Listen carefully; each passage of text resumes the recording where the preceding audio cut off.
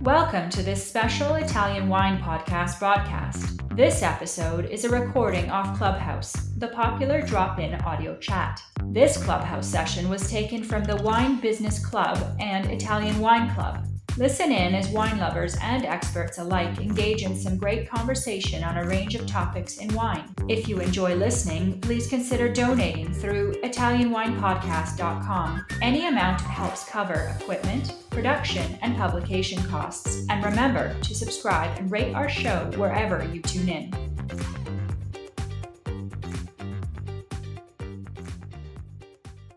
Good evening. My name is Joy Livingston. I'm taking over for Stevie tonight. She is presently in Napoli.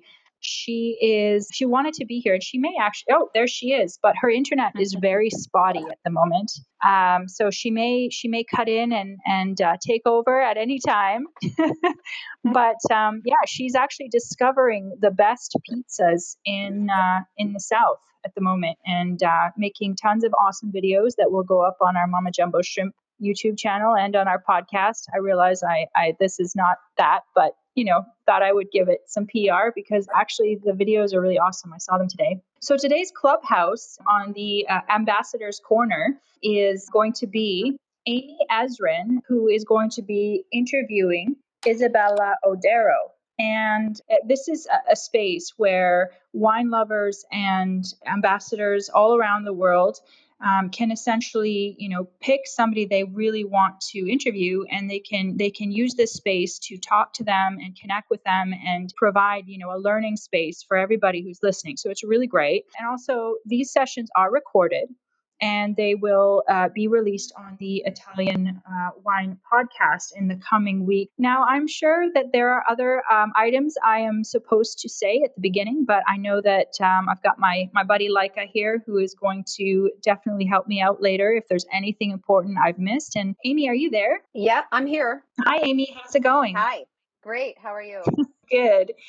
Okay, so I'm just going to give you a real quick intro here, and then I'm going to let you introduce Isabella, and then I'll go away. But just there's a couple questions I have to ask you first, because of course Stevie loves to talk about learning objectives and things like that. So I know that, and stop me if I've got anything wrong here, but you're one of the 3 members of the Piedmont Guide, a national importer of artisanal wines from the region of Piemonte in northern Italy. And you're represented across North America by its most qualified, passionate distributors. And you're also in-demand wine consultant for the wine and spirits industry. And you've done a lot of stuff. I can see that right now. This is very long. You launched your own box wine named Sangiovese. And that's awesome. You recently worked for the Italian Trade Agency in the New York office as the manager of the wine desk. Gosh, just so much. And I'm going to skip to the end because you're a graduate of the University of Chicago. You're, of course, of an Italy Academy ambassador. Wow, and a WSET Advanced Certified holder. There's just a lot of stuff here. And you are from Connecticut. Do you currently live in Connecticut? I live in Brooklyn. I live in New York City. Okay. Is it cold there? Actually, no. We're having a nice day today. It's killing. It's been unseasonably warm. So. Oh, okay. Yeah. Well, I'm gonna get to the good part now. Tell me, why did you choose Isabella to interview tonight? Yeah, I chose Isabella, with full disclosure. Number one, I am honored to represent the Oddero family in the U.S. or in North America with the Piedmont Guy. So, number one, we have this professional relationship, commercial relationship, but also, Oddero is one of the most historic producers of Barolo. Their history extends over 200 years. They work in so many different vineyards and crews and incredibly important crews in the Langhe. All of that coupled with the fact that Isabella is a great person to talk to. She is a great conversationalist. She really embodies the history of this estate, and her passion for what she does is important. So, there's a lot of elements here that can, really facilitate a pretty in-depth conversation. Awesome. Okay. And so, with that in-depth conversation, what kind of things do you think we're going to learn from this? Like, what are the learning objectives that we can expect? Sure. I mean, certainly, we can get a really interesting sort of historical perspective on the Lange from Isabella because of the history of her family's estate. But I also think that, Isabella's young. She's a woman working in an industry that's been dominated by men. And I think that she can really speak uniquely to sort of the future of the Lange, of Barolo, of women working in that area. And I think we also have an opportunity, because of the wines that they produce, to talk in depth about some of these specific crus. And I know that as Vinitaly ambassadors, we all love to talk about dirt. And she is, really well versed in talking about some of the classic soil types of particularly the Barolo and Barbaresco areas. Awesome. Okay. Well, without further ado, Isabella, are you there? Sì, ciao, I'm here. Hi. Buonasera. Okay, so I'm Buonasera. gonna stop talking now, and at the end, I will probably, if there's time, because sometimes there really isn't, do a question and answer period with the guests. Okay. Great. Go ahead, Okay, Amy. perfect. Okay. Hi, Isabella. Ciao, It's nice to Amy. have you Ciao to here. everybody. Thanks for Thank you making for time for having us me. It's an today. honor. Yeah. So, Isabella, I think, a lot of people in the wine world are familiar with your winery, and many people have had the opportunity to meet you. I know that you've been working in the estate now most of your career. I know you went out and lived in Milan for a bit. I know you've studied at the classic, high schools, and done a few other things outside of the wine world, but that this is where you are today. And we're really excited to talk about your estate. I will say that you are an amazing representative for your family, and it's also my pleasure to know you as a person. You are not just a member of this winery and this family. You are a mom. You're a busy lady. So let's get into the conversation about Oddero. Like I said, I think a lot of people are familiar with your estate, but let's just dig in a little bit to the history of Oddero and how we got to today. Yes, thank you a lot, Amy, for such a wonderful presentation of me. It's an honor to be with you now, today, and sharing this conversation. As you said, yes, I started to work at my family estate in 2007. And I've been working side by side with my aunt Christina since then. I have to say that I am proud to belong to one of the oldest families in our region, in the Lange area, for the production of Barolo wine. So we do not have a precise year when the business was established, when we started our production, but we made a quite precise research some years ago, and we found notarial deeds and some parish acts that take us back to the end of 1700s. So this was the moment when my family built the house where we still live and where we still have the cellar where we age our wines and we vinificate our wines. And then a few years later, they started to cultivate some of our local grapes and started the production of the first wines, which of course in the first moment the wines, they were mostly dedicated to the local consumption for our family and for the local families. But then starting from the mid of 1800s, things started to change a lot, and wine production became the focus of all energies of the family.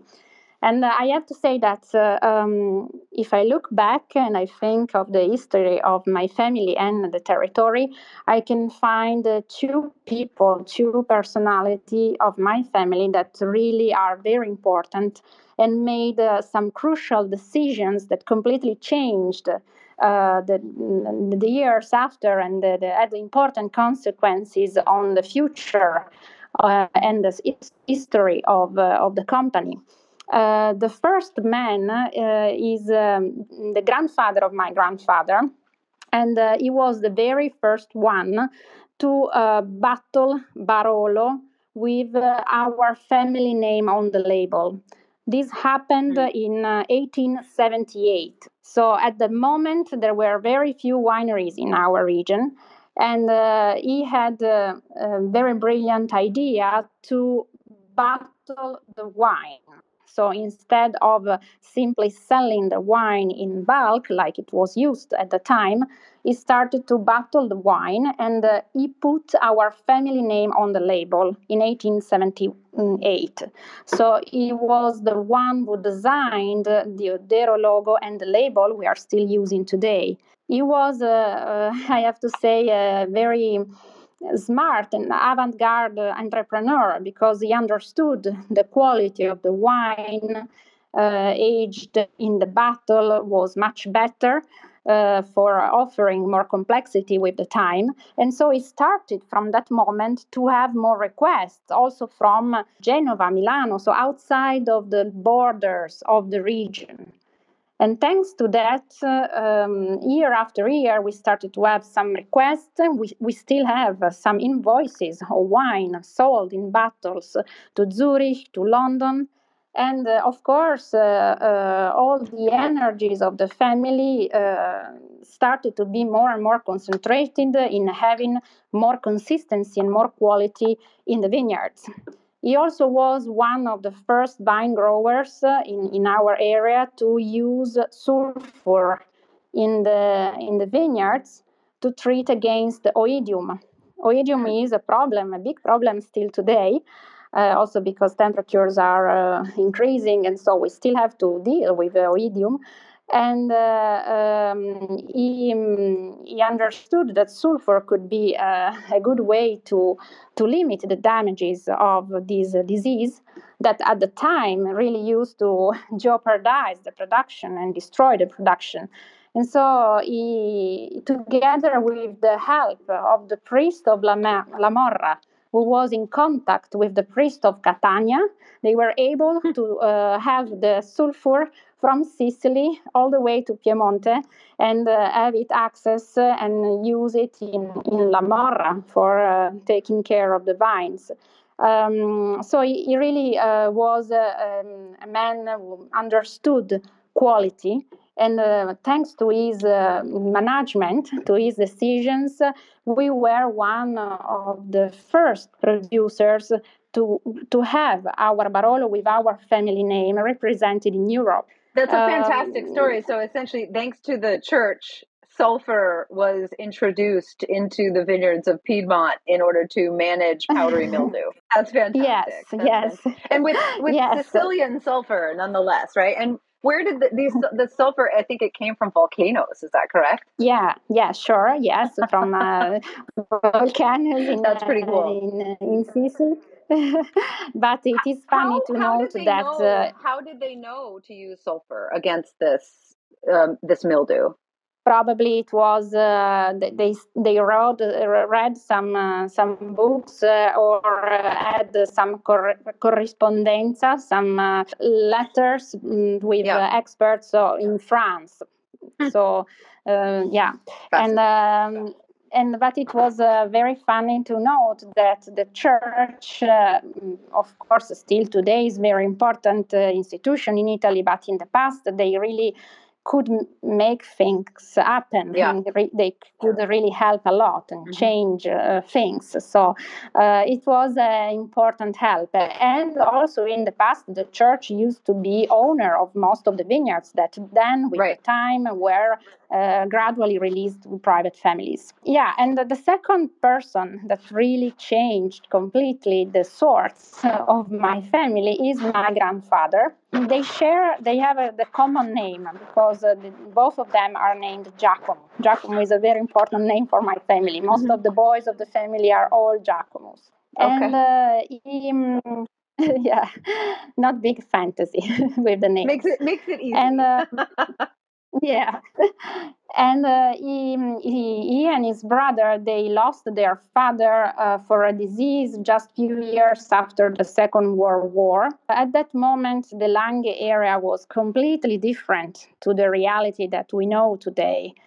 Because this was a really hard moment of deep poverty. This was not an area with industries, and the people, they were really starving. So the generation who survived the war, most of the young boys, the families, they moved to bigger cities to find jobs in the industries. But they stayed with the family.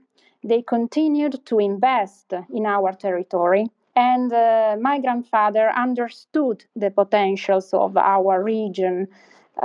He started to buy, and little by little with the years, starting from the 50s till the 80s, some of the most important vineyards we are lucky to own today and to work with. So he really understood the future. He saw the future. He had a vision of the region many years before other people did. And so he selected with a lot of care some of the most important and historical vineyards. Those vineyards, they were already planted at the time, and they were already planted for specific reasons, because they really were the best Sori. Sori is a Piedmontese word, which means sunny sides. So the best exposure, the best positions of the hills.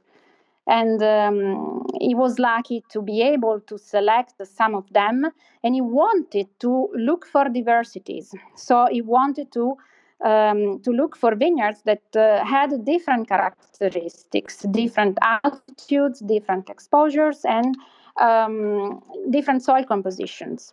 And Isabella, was this took also because at the time, he was really thinking of making wines that were blends of different vineyard sites more so than the single vineyard bottlings? Yeah, exactly. So he didn't have the single vineyards in his mind. Absolutely, he's a very traditional Barolo Classico man.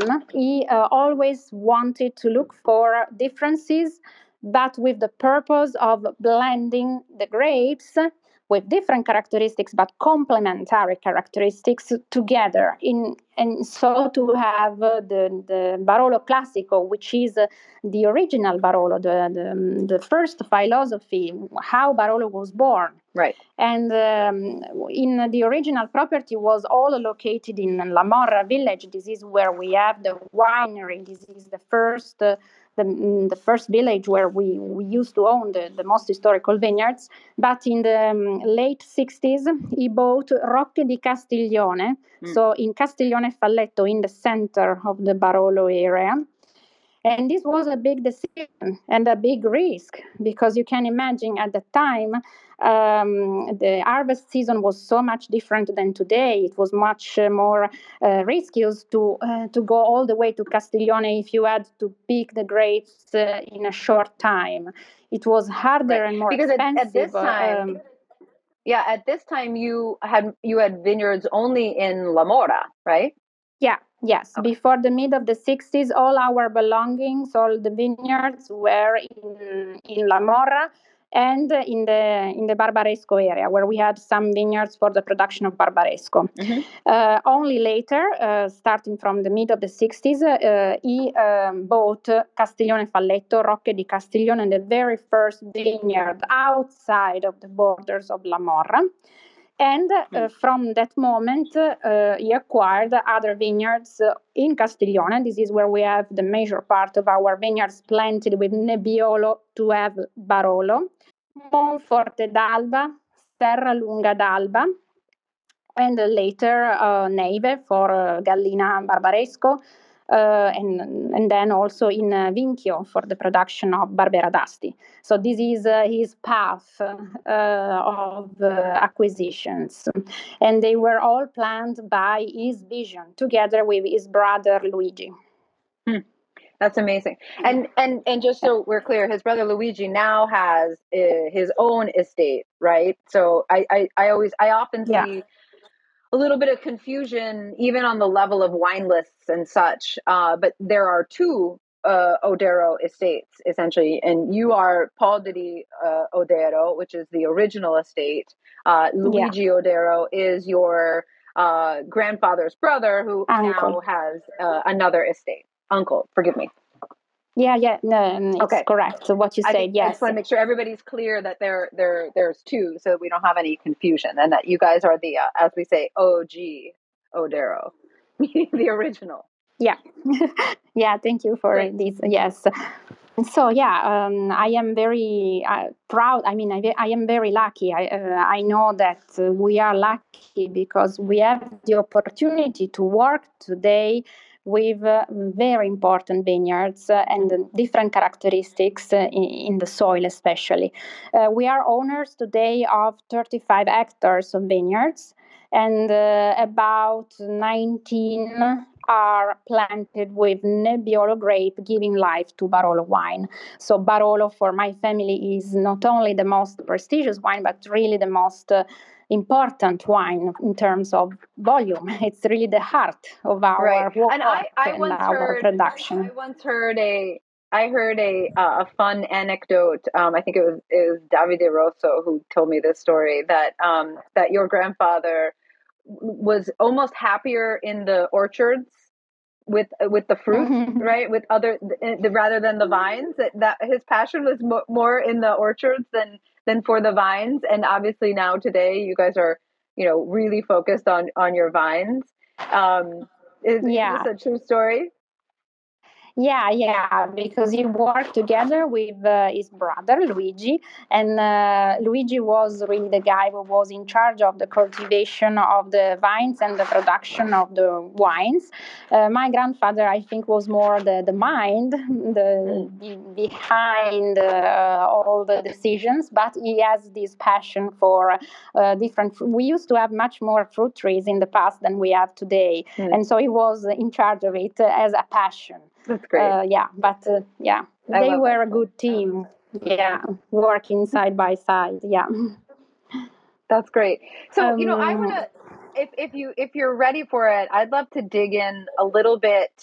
We can talk about your farming and vinification a little bit after, but I'd love to talk a little bit about some of these crus, because you really do work in, Rocche di Castiglione, Vigna Rionda, Brunate. I mean, these are some of the most important vineyards in all of Barolo by far. And the fact that you cultivate and bottle each one of them individually is, pretty remarkable for any estate to do.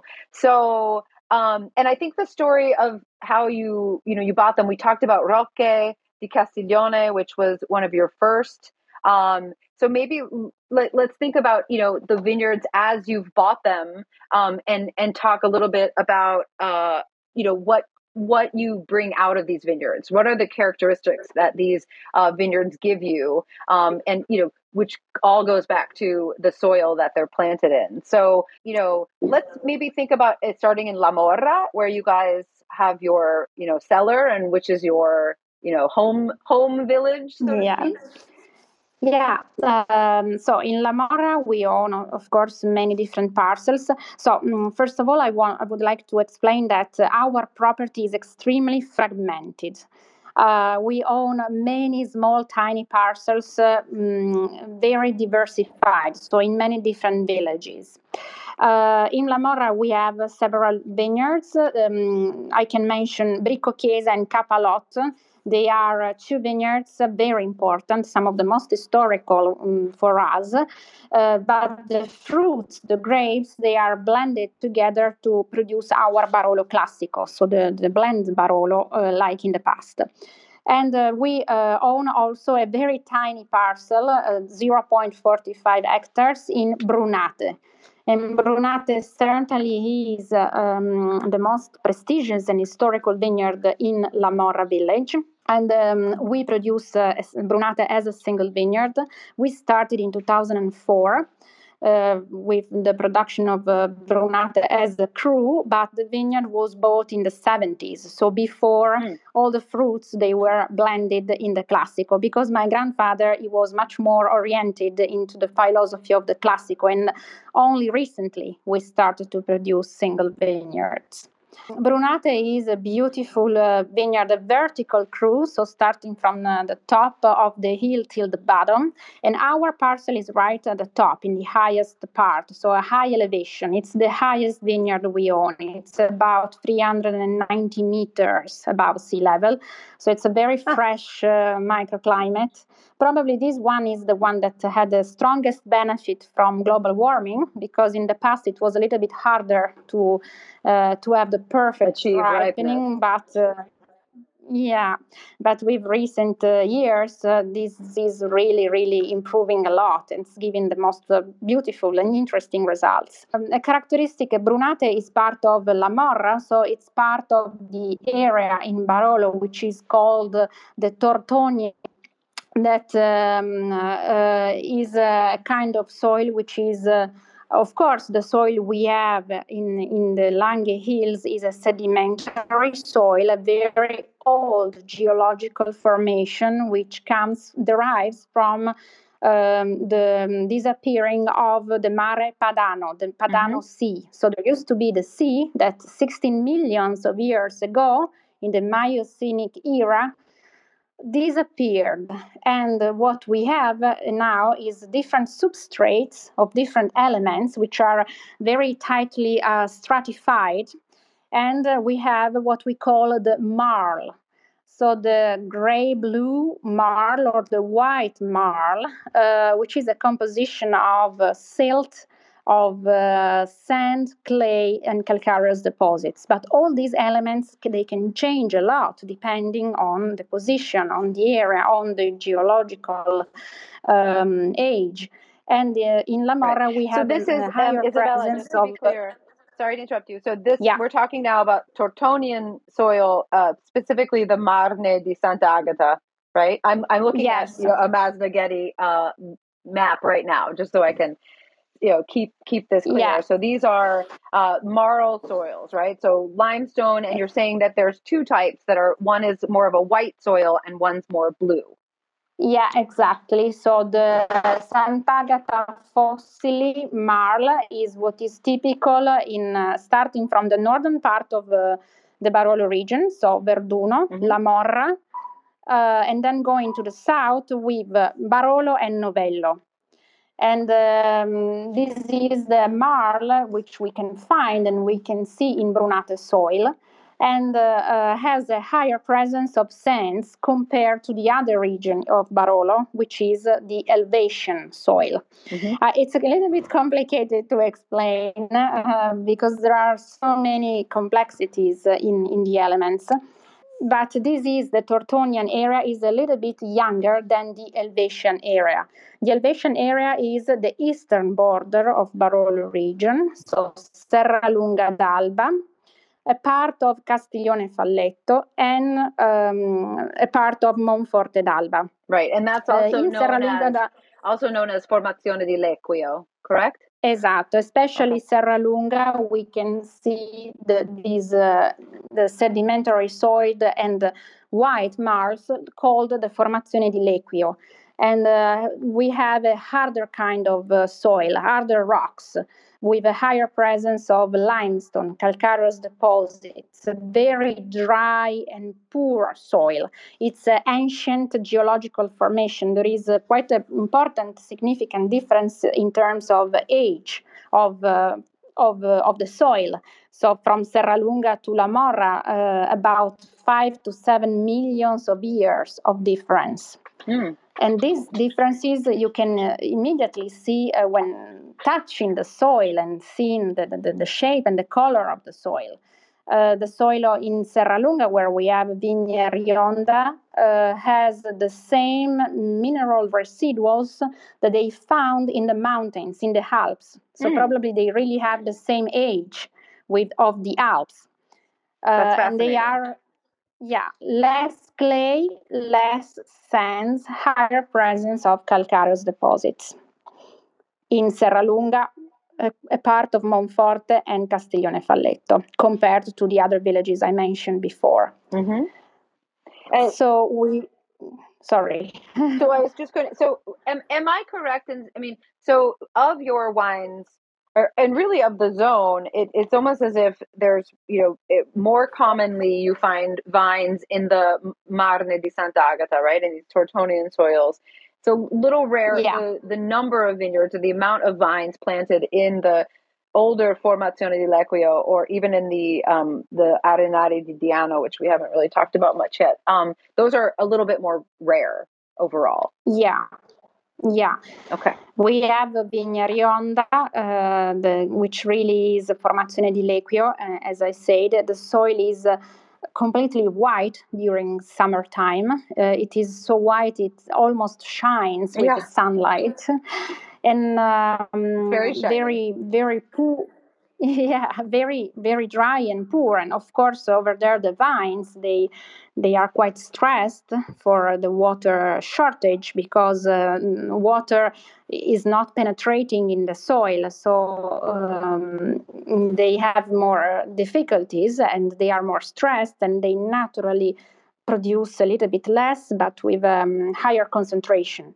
So the wine which comes from this kind of soil is generally a more austere expression of Barolo, with more important tannin contains and more important structure. You need to be a little bit patient and wait for it, because when it's young, it's a little bit tighter, but has a very long life and beautiful elegance and complexity in the aromatic spectrum. Right, and this is why you bottle Vigna Rionda only as a Riserva. Yes, because this is the wine you really need to be patient with and wait for it. And when we release the wine, it is always so young, with many years in front. I mean, Vigna Rionda can really represents the idea we have of Barolo, the king of the wines and the wine for the kings. This is a wine that can age forever. Yes. At what point? When did you acquire Vigna Rionda, and when did it become a Riserva? So Vigna Rionda was one of the last acquisitions done by my grandfather. The vineyard was bought in 1985. And it was produced as a single vineyard, that vintage, and then later in 1989. But it was just a regular Barolo when my grandfather and his brother were in charge. So it was my aunt Cristina idea to age a little bit longer the wine in the oak barrel, and especially to give extra time in the bottle to the wine before release on the market. So we started to have it as a Riserva from 2001 vintage, thanks to Cristina, and it became a 10 years Riserva from 2006. Awesome. But today, so today you're releasing, these wines. I think 2012 is technically your current release. Is that right? Yes. So because the vintages are so different, of course, they are changing so much every year. It's completely different expression from the other. We do not have one fixed rule for the Riserva. Vigna Rionda is always a Riserva, but we decide, tasting the wine many times and knowing the character of the wine, when is best to release the wine. So sometimes it's 8 years Riserva, sometimes it's a 10 years Riserva. It depends really a lot on the vintage characteristics. Right. Okay. I want to make sure that we talk a little more also about, you and your Aunt Cristina and some of the sort of changes in the future of the estate. So, I do also want to point, I would like you to just give us the quick description of Busia that you make, because Vigna Mondoka And I know the rules have changed around this word. So in terms of how this bottle will be seen labeled over the years, can you give us a quick little tutorial on that? Yeah, sure. So with the Consorzio Barolo Barbaresco some years ago, in 2010, the menzioni geografiche aggiuntive were approved by law with disciplinary and legislation. So there are 166 different menzioni geografica. Menzione geografica means in Italian single vineyard selection, and the rules for the single vineyard were defined in 2010. So they delimited the vineyard and they established the rules for the labeling and naming of the crews of the single vineyards. And so Bussia, it's a very large vineyard today. Our parcel is located in the Bussia Soprana. So on the label in the past, it was written Bussia Soprana Vigna Mondoca. Today is just Bussia. So the only name allowed is Bussia. Vigna Mondoca is our own parcel, and this is a monopole because it's like a vineyard inside a vineyard, and it's only owned by my family. And we are in Piampolvere Soprana, so in Piampolvere and on top of Dardile Rose, just to give you an indication because Bussia is quite large. Yeah, this is a beautiful aristocratic Barolo, a beautiful vineyard, a full south exposure, quite a warm vineyard, but good elevation. And the soil is quite similar to the Vignarionda one because it's very dry and rich with calcareous deposits. Probably this is the driest soil we have. Interesting. Fascinating. Okay. I also want to point out that, of course, you are in Barbaresco. You make a Barbaresco Galena, which is one of the top crews of Barbaresco, certainly one of the top of Neve, the village. Then you also started making, not too long ago, you adventured up to Asti, and you're making a Nizza, a Barbera d'Asti that has become now Nizza DOCG. Can you give us a quick little description of that? Because that's a fun little evolution at the estate. Yeah. This was the very last acquisition realized by my grandfather in the beginning of 1990s, and he always had a true passion for Barbera. This is why we have in some of the most important positions in Barolo, so very important rows like Villero, Rocche di Castiglione, we have some rows planted with Barbera. So when everybody, of course, produces Nebbiolo, Barolo single vineyard, we produce also Barbera from Rocche di Castiglione and Villero. Because this really is true love and passion. And so when he was offered to buy a small vineyard in Vinchio d'Asti, in the Barbera d'Asti area, which is now Nizza DOCG, he didn't think twice and immediately bought the vineyard. And it's quite strange because generally it's producers from Asti who go all the way to Barolo to cultivate Nebbiolo and produce Barolo. In this case, it's we live from La Mora and we go all the way to Vinchio to grow Barbera there. But this is a beautiful vineyard, a very old vines, steep vineyard, narrow rows, and a special terroir for Barbera. The new project of the Nizza, we immediately took part in it, and we agreed. I have a good expectation. I think this is an area with huge potential. So there is a great relation, price and quality, and they are working very well to establish new laws and limits to improve the quality of the area. So we will see for sure in the future beautiful results. We support a lot of the project. Yeah, we are it's a great, and I know it's an old vineyard, very tight spacing. It's a difficult vineyard to work in, so it's obviously a labor of love. I recently tasted this. I was tasting this with Richard Hanauer, who's directs the RPM restaurants in Chicago, and we had all these amazing wines on the table. And he tastes this one last, and he's like, this was not supposed to be the best wine in the lineup. He's like, but I love this wine. Like he just, there was Nebbiolo on the table and everything, and he loved this wine. It's so complex and so powerful, really, which is impressive. Yeah, it's a beautiful gastronomic wine, too beautiful with food and beautiful evolution. Yeah. Yeah, it's the one wine that I can take around and show people to, get people to understand your estate, because we always have so little of the Nebbiolo to sell, it's always sold out. So, um, let's talk a little bit about both how you work in your vineyards, because this is important, because you've now been certified organic for quite a long time. Yeah. And I recently listened to I went back and listened to your interview with Levi Dalton from 2013, and I couldn't believe that it was actually that long ago, because I remembered the interview and I went, oh my God, that was so long ago. So now you have Yeah. so much more history with farming organically and everything. So let's dig in a little bit to how you work in the vineyards, and then we can talk a little bit about vinification. Yeah, I have to say that we realized a lot of improvements in our agronomic practices, and they are all thanks to the view of my aunt, Christina. So she's responsible of our production. She started, her first vintage was 1996. She was working with my grandfather and with Luigi.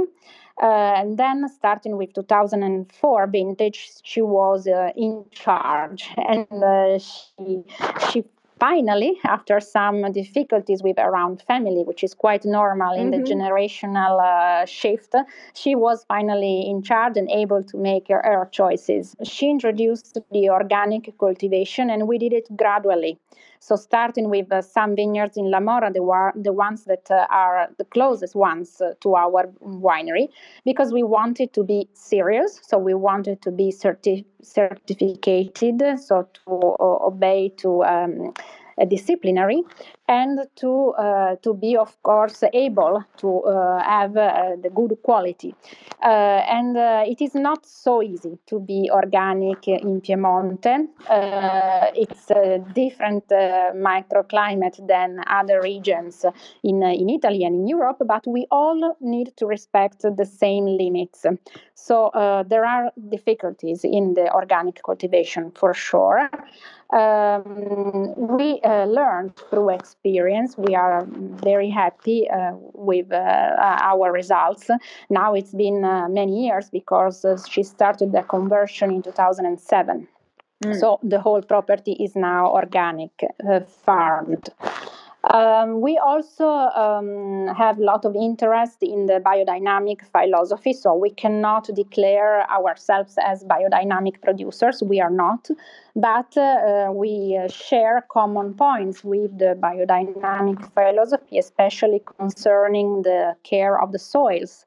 So every year, alternating rows in some vineyards, where there is need of, we do the sovation. So we plant the seeds, Legumes and flowers, like yeah. exactly, herbal essence, to improve the biodiversity of the soil, to enrich the soil. Green manure, of course, only if it is needed. And today, every single operation needs to be tailor-made.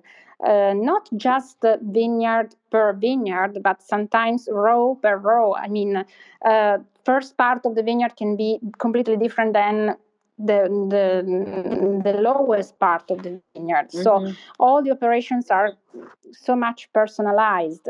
And I think that she introduced many details of care.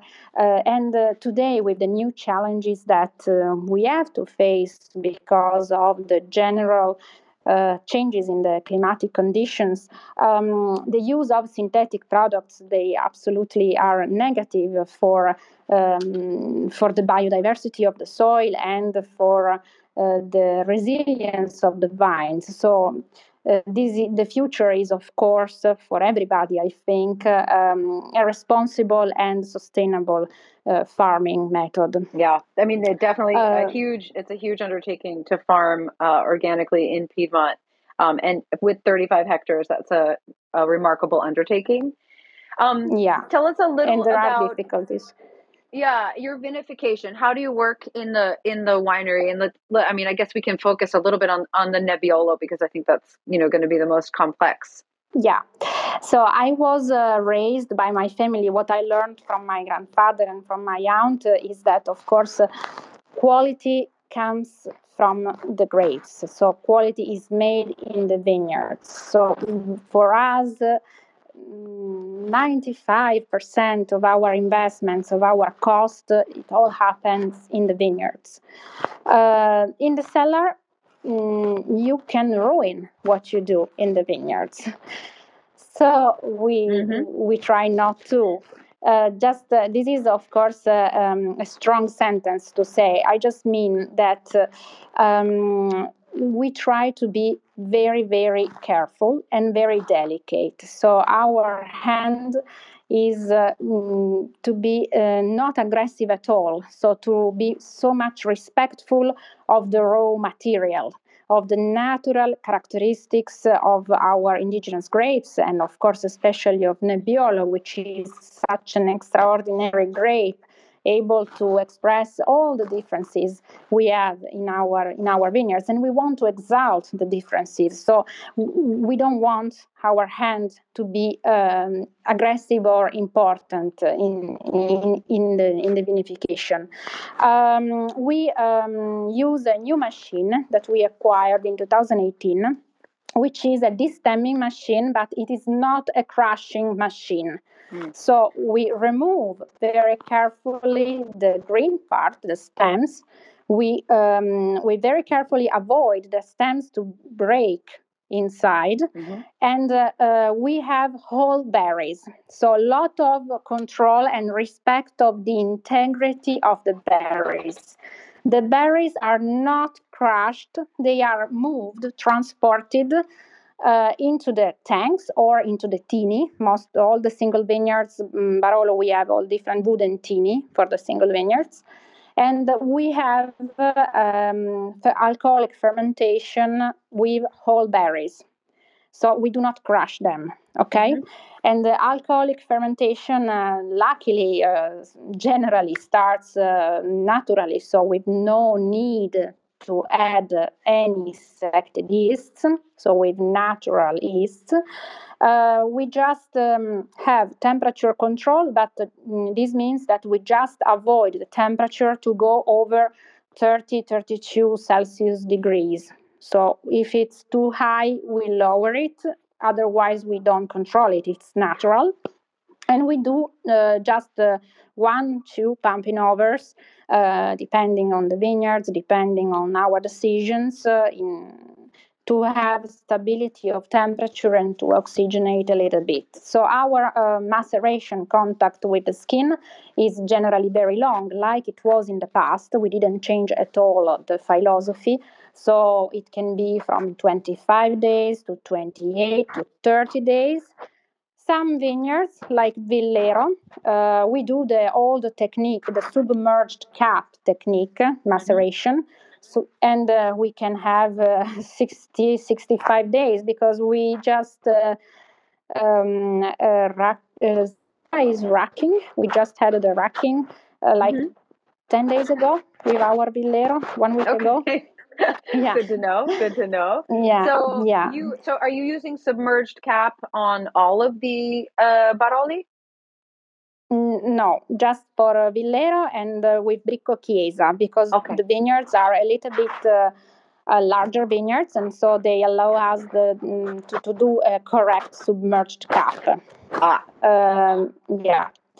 And all and the then other you're using exclusively... Right. And so I think this is actually really, this one point I just want to clarify, the whole berry. So you're destemming with this machine that's a very gentle destemming, and then your whole berries are going into a fermentation tank, and you're never actually crushing the berries, right? You're allowing them to really crush themselves in a way. Exactly. This is very important for us because we think that the complexity really comes from the integrity of the skin. So, of course, you need to have a very ripe and healthy grape to do so.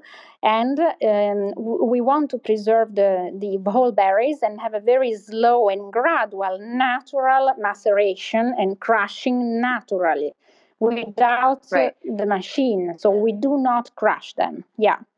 Okay. And Isabella, I want to make sure we talk about you specifically a little bit. So just to to end the vinification topic, you then all the wines age exclusively in large barrels, right? You use 25 hectoliter barrels. You have a lot of beautiful Stockinger barrels in the winery.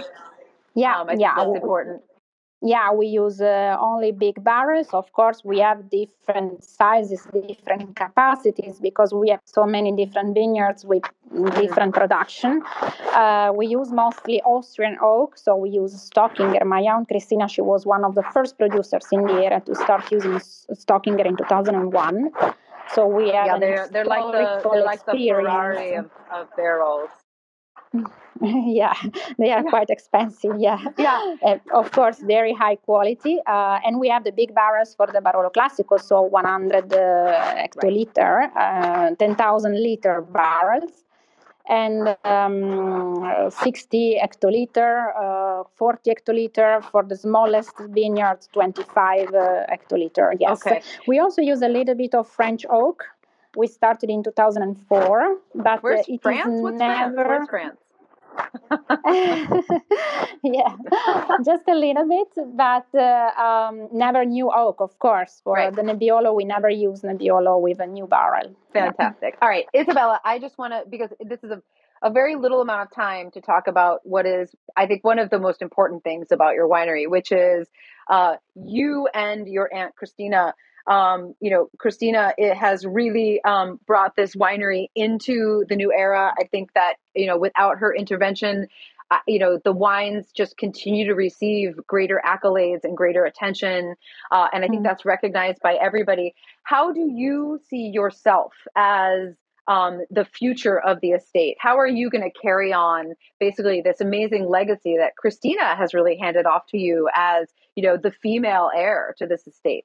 Yeah, I have to say she really was one of the first pioneers in our area, one of the first women in the region to be finally responsible for the production. So when she started in the 90s, it was not easy at all for her. She had some difficulties with around family and with our older employees. Today, the scenario is completely different, and luckily, there are so many girls and women extremely talented. I have to say that most of the new wineries all the wineries in Barolo and Barbaresco, they are managed by women. So this is now more girls than men in Barolo. Yeah.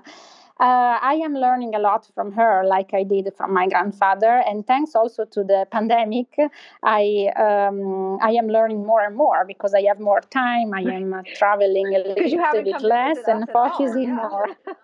Yeah.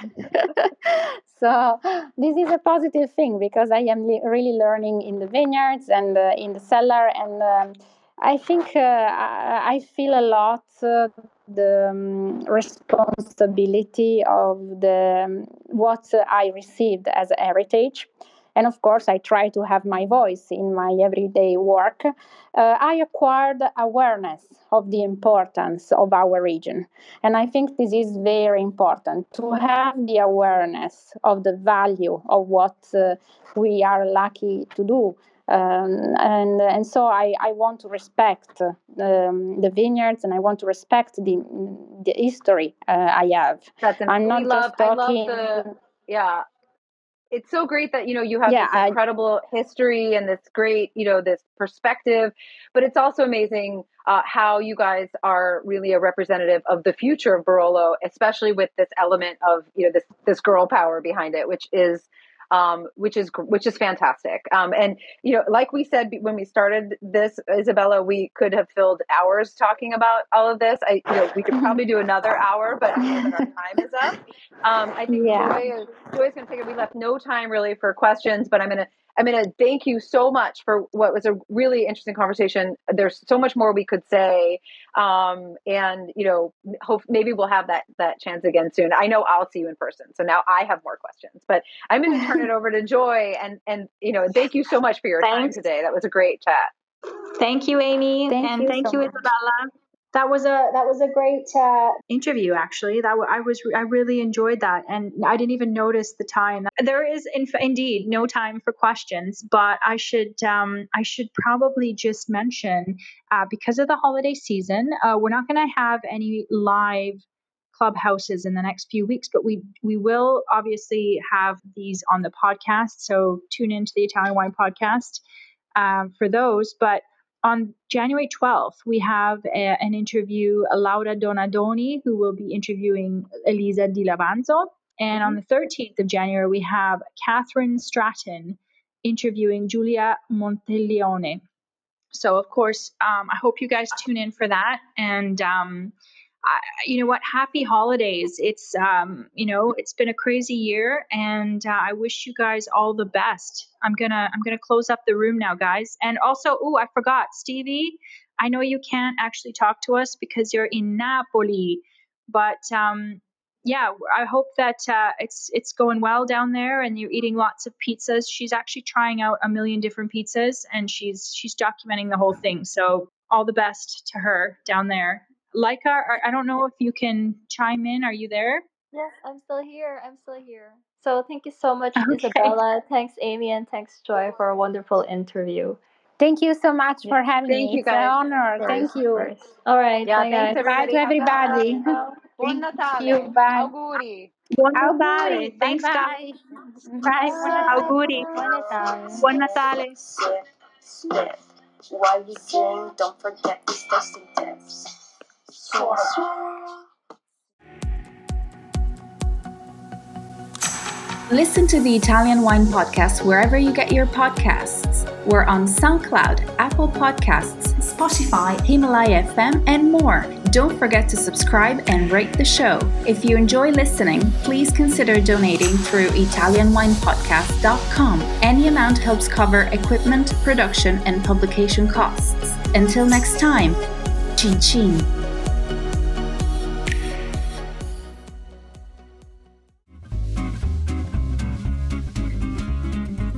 Hi everybody! Italian Wine Podcast celebrates its 4th anniversary this year, and we all love the great content they put out every day. Cin Cin with Italian wine people has become a big part of our day, and the team in Verona needs to feel our love. Producing the show is not easy, folks. Herding all those hosts, getting the interviews, dropping the Clubhouse recordings, not to mention editing all the material. Let's give them a tangible fan hug with a contribution to all their costs. Head to ItalianWinePodcast.com and click donate to show your love.